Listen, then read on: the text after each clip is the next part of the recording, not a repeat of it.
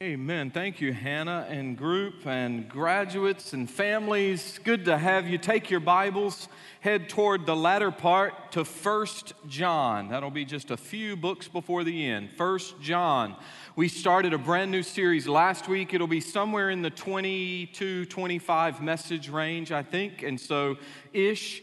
But we'll take breaks, and I know you'll go on vacation, and we might go on vacation, and that's okay. So whatever you need to do, you can always catch up. Thank you for all of you tuning in, by the way. It's always great to hear that you're watching out there, and I appreciate your words of encouragement. We still have thousands and thousands of devices that tune in every week. I don't know how many people that represents, maybe several tens of thousands by the time it's all multiplied out, but we appreciate you wherever you are. Those that tune into our podcast, those of you that say you have trouble sleeping at night and my sermons help you, God bless you. I'm glad that I can be of service. We are on this journey talking about blessed assurance. What is real light?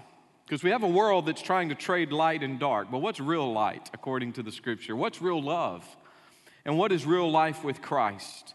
I know some things kind of have gotten turned upside down, but John is going to unpack very well for us what it's really all about. And so we're going to take this journey. We're actually on a journey of joy with the real Jesus. I used a screenshot there from The Chosen. If you haven't gotten a chance to watch that, please check that out. It's excellent. About midway through season 2 right now.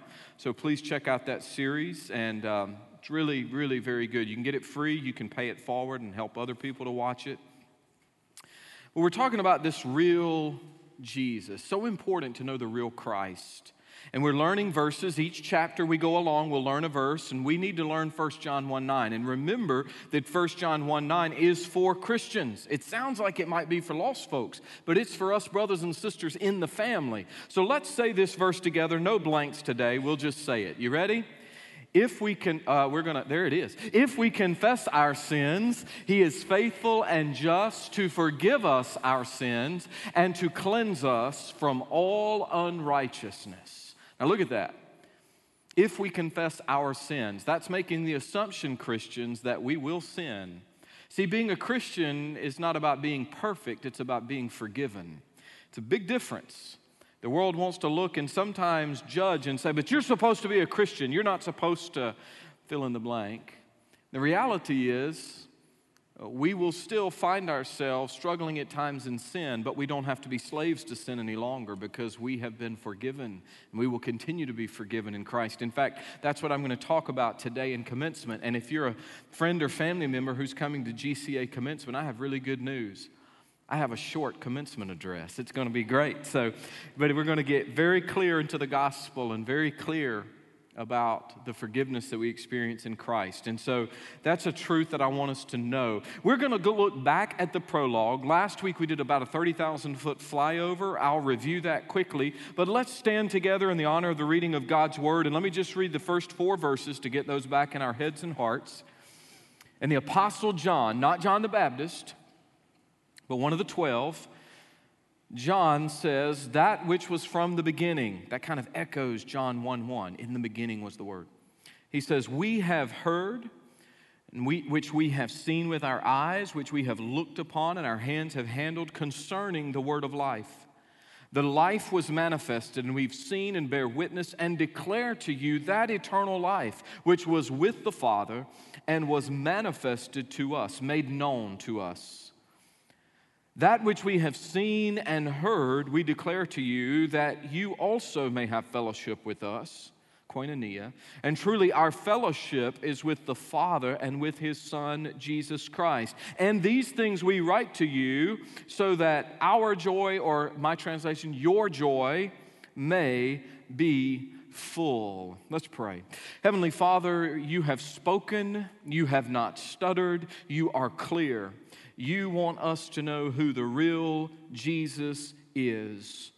And so, inspired by the Holy Spirit and through the pen of the Apostle John today, as we continue in this journey, I pray that it really will be a journey of joy, And it will be a journey that takes place with the real Jesus, not the Jesus made in our image, not the Jesus of imagination, but the Jesus of history, the Jesus of Scripture, the Jesus who sits at your right hand, mediating even now for each of us, the Jesus who is Lord, who is Savior, who is conquering King and soon coming again. Thank you for this Jesus, in whose name we pray. Amen. Thank you, and be seated. So, last week we talked about the big picture. At the top of your grace notes, I'm not going to go back and refill all of that. We just said God is love, God is light, God is love. We said that John the Apostle wrote this around 90 AD-ish, and it was written to Christians in and around Ephesus. That would be modern-day Turkey. Cindy and I had an opportunity to take a group to Ephesus a few years ago, and it's a beautiful city of antiquity. It was large, well populated in its day. It had a lot of influence throughout Asia Minor. And so there were a lot of believers that would have read this letter and the subsequent letters John wrote. Remember, this John wrote the Gospel of John, 1st, 2nd, and 3rd John, and the book of Revelation, all inspired by the Holy Spirit, written by John, the elder leader, the elder statesman. He tells us in the prologue here, it's written that they could have fellowship and full joy. Later, he tells us it's written that we might not sin, that we might not continue to stumble in sin. He says it's written so that we could overcome false teachers and heretical teachings. And 1 John is written so that we can have assurance. We can know that we know that we know. Assurance of our salvation. So, that brings us to today. What are some key lessons we can learn from this prologue? Let me just give you two, if I may. One, knowing the real Jesus is paramount. Knowing the real Jesus is paramount. Now, the first 4 verses in English look like they have some punctuation and some separation, particularly between 3 and 4. But in reality, in Greek, that's just one long sentence. In the original language in which John wrote, we have one long thought. He echoes the words of the beginning of his gospel, where he said, in the beginning was the Word, and the Word was with God, and the Word was God. He talks about everything being made through the Word of God. And way down later, after the prologue of John's gospel, he says, this Word is Jesus. Well, he kind of starts the same way. He says, that which was from the beginning. We've heard, we've seen, looked upon, handled, etc. He is the word of life. Now, when he says that which was from the beginning, he could mean back in history and eternity past. Jesus was always with God, co-eternal with God. But I believe he probably means in the beginning of his earthly life or even his earthly ministry. From the very first time Jesus started becoming public, John, who had been a follower of John the Baptist, becomes a disciple of Jesus the Christ, and he starts following Jesus. So for 3.5 years, Jesus and John are tight. Jesus and John are like brothers. They're not literal brothers, but brothers in the faith. And so he becomes one of Jesus' greatest followers. He's part of that intimate 3, Peter, James, and John. These guys are tight. And so he says, from then, and he's going to give us a progression. We've heard, we've seen, we've looked upon, we've touched, we've handled this word of life. John is saying this.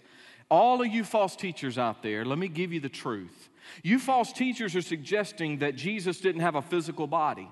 You're suggesting he was some kind of angel. You're suggesting that all matter is evil and all spirit is good, and so God cannot inhabit flesh. John said, I am here to tell you again, the Word became flesh and tabernacled, dwelt among us. We have beheld his glory. The glory is of the only begotten of the Father, full of grace and truth. I'm here to tell you, God did come in the flesh. Jesus is fully man, but simultaneously fully God, not 50-50, 100-100. When you see Jesus, you see God. In fact, he says, not only did we kind of looked from a distance. We heard him, then we saw him from a distance, but then he said, we looked upon him. Now, this is a really cool word, looked upon. Theomai. Theomai in Greek is where we actually get the word theater. We've had some students, we had a lot of engineers in this bunch, didn't we? Holy moly. And we had some drama students in our first service, several that were going on to study music and drama and the like. And I was explaining to those students that this is where we get theater. When you go to the theater, when we've watched them do the big productions here and we see the theater and shows and things I was a part of back in the day, you look intently at that. If you're going to the theater and just kind of then maybe you're not a fan of the theater. But when you go to the theater, you're looking intently, you're gazing upon. And John said, that's what we did to Jesus. And if that were not enough, we handled him. We touched him. John is the one in the upper room that the Bible says he leaned upon the chest of the Lord. He was so close. A lot of times when they sat at the table, they actually kind of lounged. I'll not lay down and do it, but they kind of leaned on one another and leaned on the table. They typically did not use the types of chairs and such that we use often at the banquet setting. And so John said, I know this Jesus. Quit saying he isn't this or he's just that. I know him. In fact, Jesus said of himself in the upper room after his resurrection, behold my hands and my feet. See that it is I myself. Handle me and see. For a spirit doesn't have flesh and bones as I have. And when he had spoken, he showed them his hands and his feet. John's message is this. What I'm writing to you in this letter is based on solid historical reality. He knows because he was there. I could tell you some things. I could tell you about a little fella that would follow me into the woods from 2 years of age, that at 5 I bought him a little hunting vest. We share the same name, although he's a third and I'm a junior, but I could tell you about little Bobby climbing up into his tree and me harnessing him in at 6. I could tell you about him taking a crossbow that was about as tall as he was, and when a deer came in, I allowed him, with Dad's help and being safe, I allowed him to take his first deer, and he's had, I guess, one or so a year every year since in different method. But I could tell you about us dragging that animal out and preparing it for our family to enjoy. I could tell you about each of my girls and things that they've done. Hannah, our youngest daughter, and Holly, our middle daughter, who has one more year at UT and praying through maybe law school and such. So you better pray that she finds some money somewhere. And I could tell you about our oldest daughter, Heather, and her husband, Parker. And did I tell y'all they're moving in less than 6 weeks? Praise God. They have a little girl. I can't think of her name. But anyway, they're all coming this way. Miss Lucy and her parents. I can tell you about the day after she graduated college. I got to walk her down the aisle in that beautiful white dress. And after walking her down, I got to turn around and I got to officiate a ceremony. And I had to give her to that big ugly oaf standing beside of her. He produces pretty grandbabies, though. I'll give him credit. And I could tell you all of these things about my Heather and my Holly and my Hannah and my Bobby. And I could tell you because I know them. I was there. I saw it. I gazed. I handled. John is saying to us, I know Jesus. I walked with him and talked with him, and I lived life with him, and he is the word of life. And he's trying to set the stage for us and say, don't listen to those who don't really know. It's funny to me that we live in a world that those who know Jesus and Christianity the least seem to bark the loudest about who and what they think we are and what we should or should not do. Well, Christians should do this, and they should not do that. And judge not, lest ye be judged. And they misunderstand about 99% of the Bible, and they think they know. John says, cut it out. I know Jesus. I walked with Jesus. And you know what? Let me give you a piece of advice. Never listen to criticism from someone that you wouldn't take advice from. Some of y'all get all bent out of shape because somebody critiqued you or criticized you. Would you listen to them for counsel? Well, if not, shut them off, Bubba. They should have no say in you. That was free today only. You can jot that down. The reality is this. John knows Jesus, and John knows Jesus is the word of life. J. Vernon McGee, late great pastor and commentator, said, on one occasion I'd given a message, and a man whom I'd call a smart aleck came up to me with this question. You talked about eternal life. What is eternal life? I would like to know what eternal life is, so I gave him this verse, and he quoted 1 John chapter 1, verse 2. He quoted that life was manifested, and we've seen it, and we bear witness, and we declare to you that eternal life, which was with the Father Now listen to that. Eternal life was with the Father and is now manifested to us. And so McGee went on to say, you see, the eternal life that John is talking about is none other than Jesus Christ. If you want a definition, eternal life is a person, and that person is Christ. McGee told the man, you either have Christ or you don't have Christ. You either have eternal life or you don't have eternal life. If you don't trust Christ, you don't have eternal life. Now, sir, do you have eternal life? Pastor McGee said, sadly, the man walked away without answering. Break it down, friend. If you want eternal life with God, you have Jesus. If you don't have Jesus, you don't have eternal life. If you do have Jesus, you do have eternal life. See, eternal life is not something I'm looking forward to one day, pie in the sky by and by, right? Blue skies and butterflies with Jesus. No. It is right now, right here. The moment I said yes to Jesus, I received eternal life because I received the living Christ. And you can have eternal life too. But knowing the real Jesus is paramount. Secondly, fellowship with God and other believers brings fullness of joy, complete joy. We can read back through this, and here we find in the last couple of verses, John again, from lesser to greater, says, we've seen and heard and declare to you that you may have fellowship with us true believers. And truly our koinonia fellowship is with the Father and His Son, Jesus Christ. And these things we write to you that your joy may be full. You see, eternal and abundant life is found only in Christ. He's not only the giver of eternal life because He is that, He is the giver of abundant life because He is that. What did we learn in John 10:10? The thief comes only to steal and kill and destroy. Jesus said, I've come that you might have life and have it more abundantly, more full, more complete. Jesus said, I don't want you to just have heaven one day. I want you to have joy now. So get your vertical relationship right with God, receive Christ, and have eternal life, and then you'll have your horizontal relationships better suited. You will have koinonia. He says, I want you to have fellowship with us, fellowship with God. John only uses that term 4 times. Total of 15 times. Elsewhere, it's found in the New Testament, 13 times in the writings of Paul. What is this word, koinonia?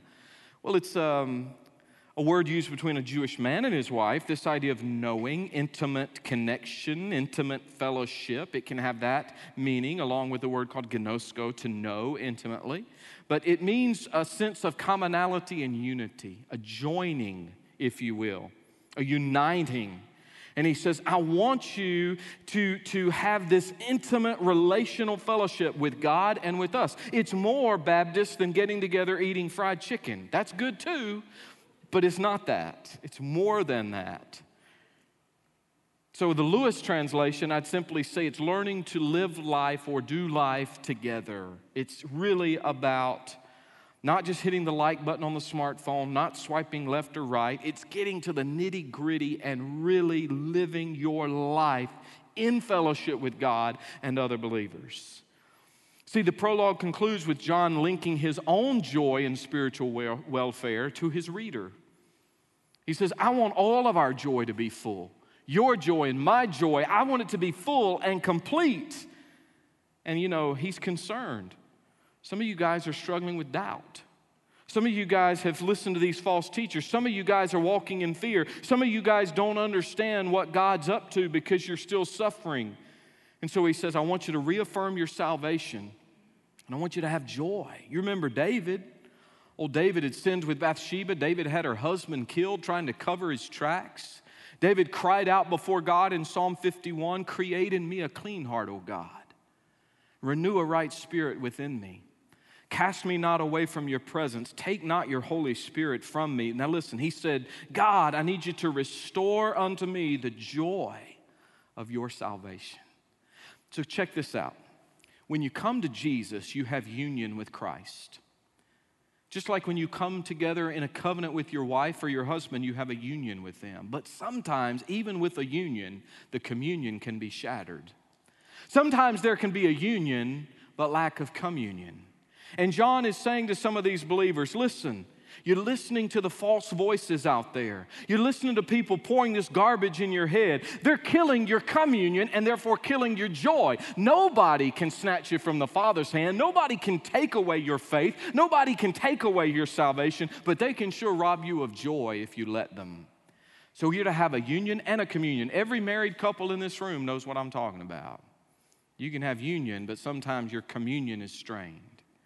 You can have this sense of almost feeling separate under one roof for some time. The reality is, though, John is saying, I want there to be an intimate, connected joy, to be the church, to do life together. I'm so excited about this afternoon.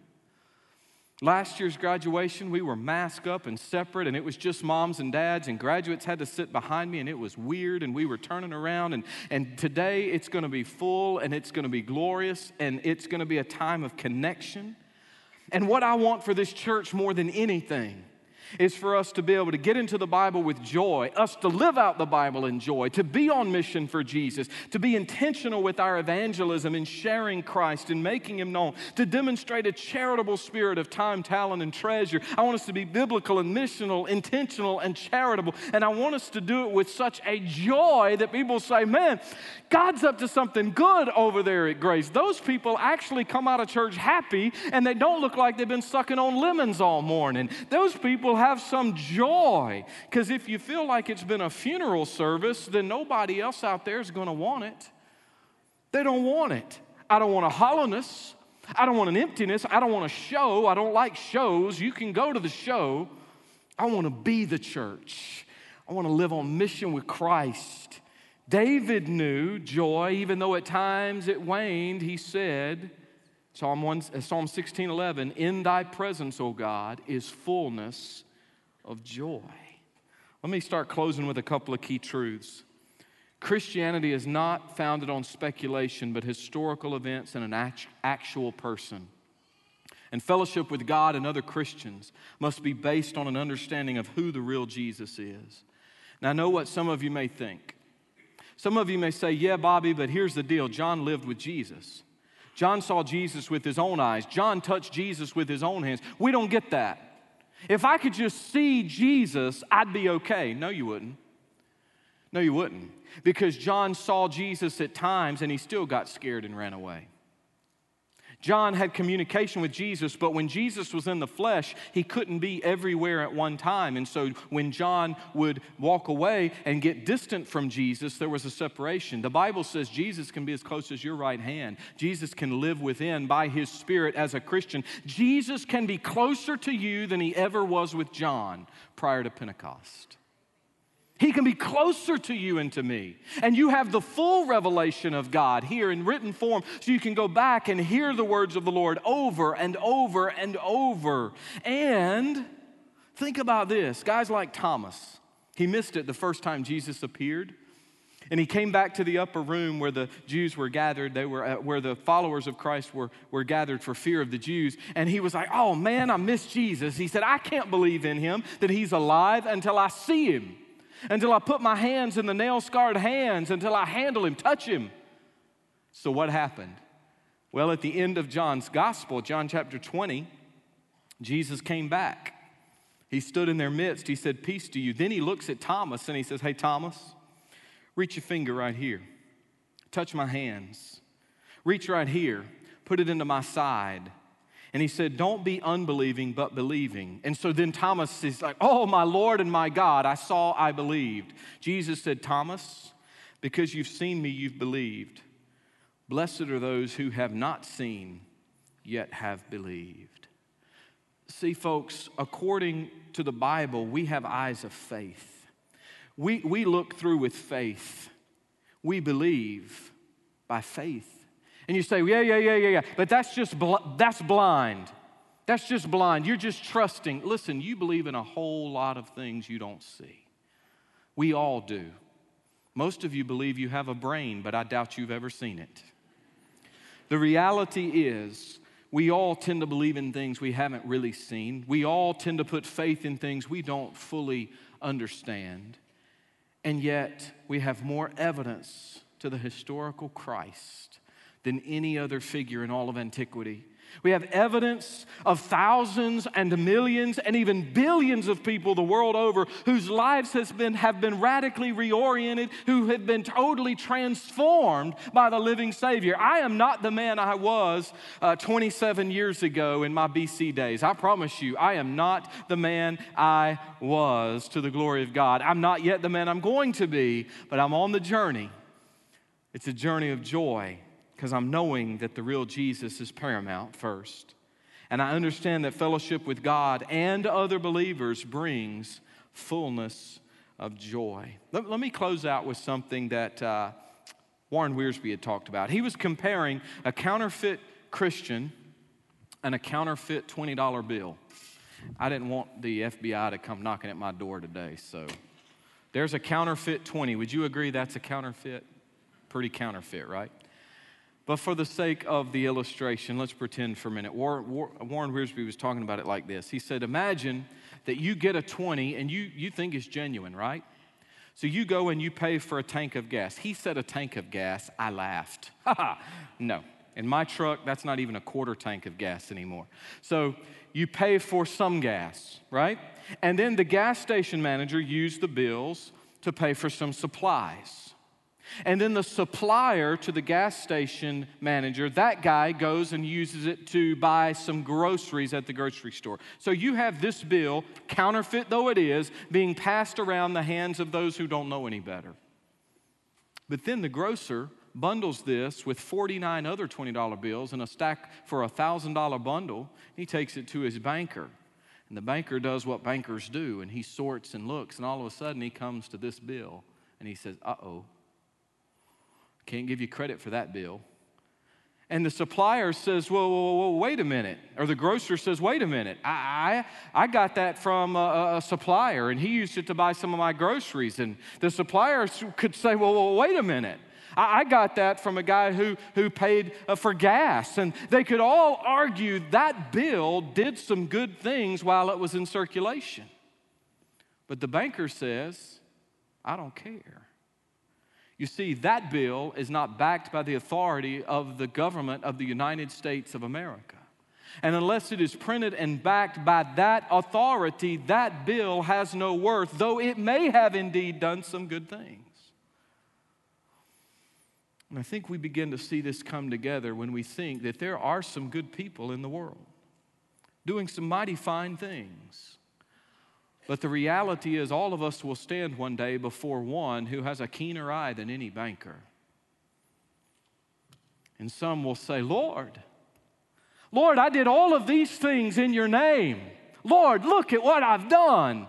And he will say, depart from me. I never knew you, you worker of iniquity. So I want to make sure we're clear today. Are you the real deal? Or could you possibly be a counterfeit Christian? You say, well, how do I know? Well, do you know the real Jesus? Have you said yes to the real Christ, the Christ of Scripture, the Christ of real history? Have you trusted him? If you have, then you are my brother and my sister. And if you have not, your goodness won't get you there, because you'll stand before God one day. And just like that banker, counterfeits are taken out of circulation. And what I want for you is to know the real Savior. I want you to walk with the real Savior. I want you to know what being a Christian is really like. I want you to have an experience like the young lady I mentioned earlier that said yes to Jesus. And the burden and weight was lifted. You see, you say, am I a true child of God? Well, do you believe Jesus is God? Do you believe he lived a perfect life though he was tempted? Do you believe that he went to the cross willingly and he became a sacrifice there for your sin and for mine?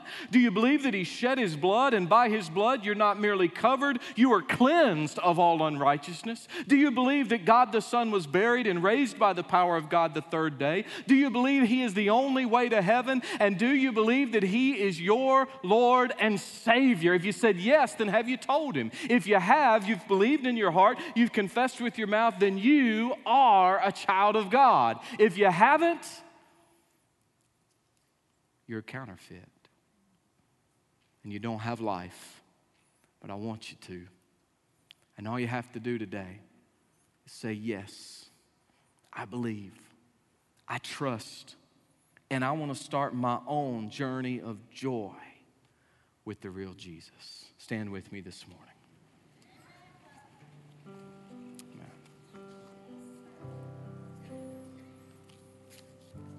Guys, it's not complicated. I promise you. There'll be pastors standing here at the stairs. Some of you need to give your life to Christ. Miss Cindy and I will be waiting at the conclusion of the service. When the invitation continues, we'll be ready to receive you. We were able to pray and share with several last hour. There'll be other counselors available, men and women. Some of you need to come give your life to Christ. Some of you need to come back. You have a union with Christ, but you don't have great communion today. You haven't lost your salvation, friend, but you've lost your joy. You need to come and give it to the Lord. You can just come and lay it before God. Some of you need to come and say, I'm ready to be a part of this church. I like what God's doing at this church. Let us take you to the next level and tell you what's next about being a part of Grace. Some of you just want to come and pray. Maybe you want to pray for these graduates. Maybe you want to pray for something else. Some of you may have Freedom for the Future cards. You want to drop those off. That's between you and the Lord. You can do whatever God leads you to do. But I'll tell you right now, you will make a decision in the next 30 seconds to 2 minutes. You're going to make a decision. What's it going to be? If you know and love Jesus and you're walking in joy, how about being a prayer warrior with me? I'm going to bow down right over there because I don't believe in manipulating people, and I'm going to be praying earnestly for you. I'm going to be praying earnestly for everybody God's been speaking to here and out there, now and later, because God knows who you are, where you are, what you're doing, what you're thinking. And I'm going to pray that God will grip your heart so that you can't make another decision without saying yes to Jesus. So if you love Jesus too, you can join me in that prayer. Father in heaven, we love you. We thank you, Jesus, for coming to this earth. We thank you for paying the price we could have never paid. We thank you, precious Holy Spirit, for living in all of us who have said yes to Christ. Move in these final minutes of the service we have together right now. I pray in Jesus' name. Amen. The altar's open. It's your time.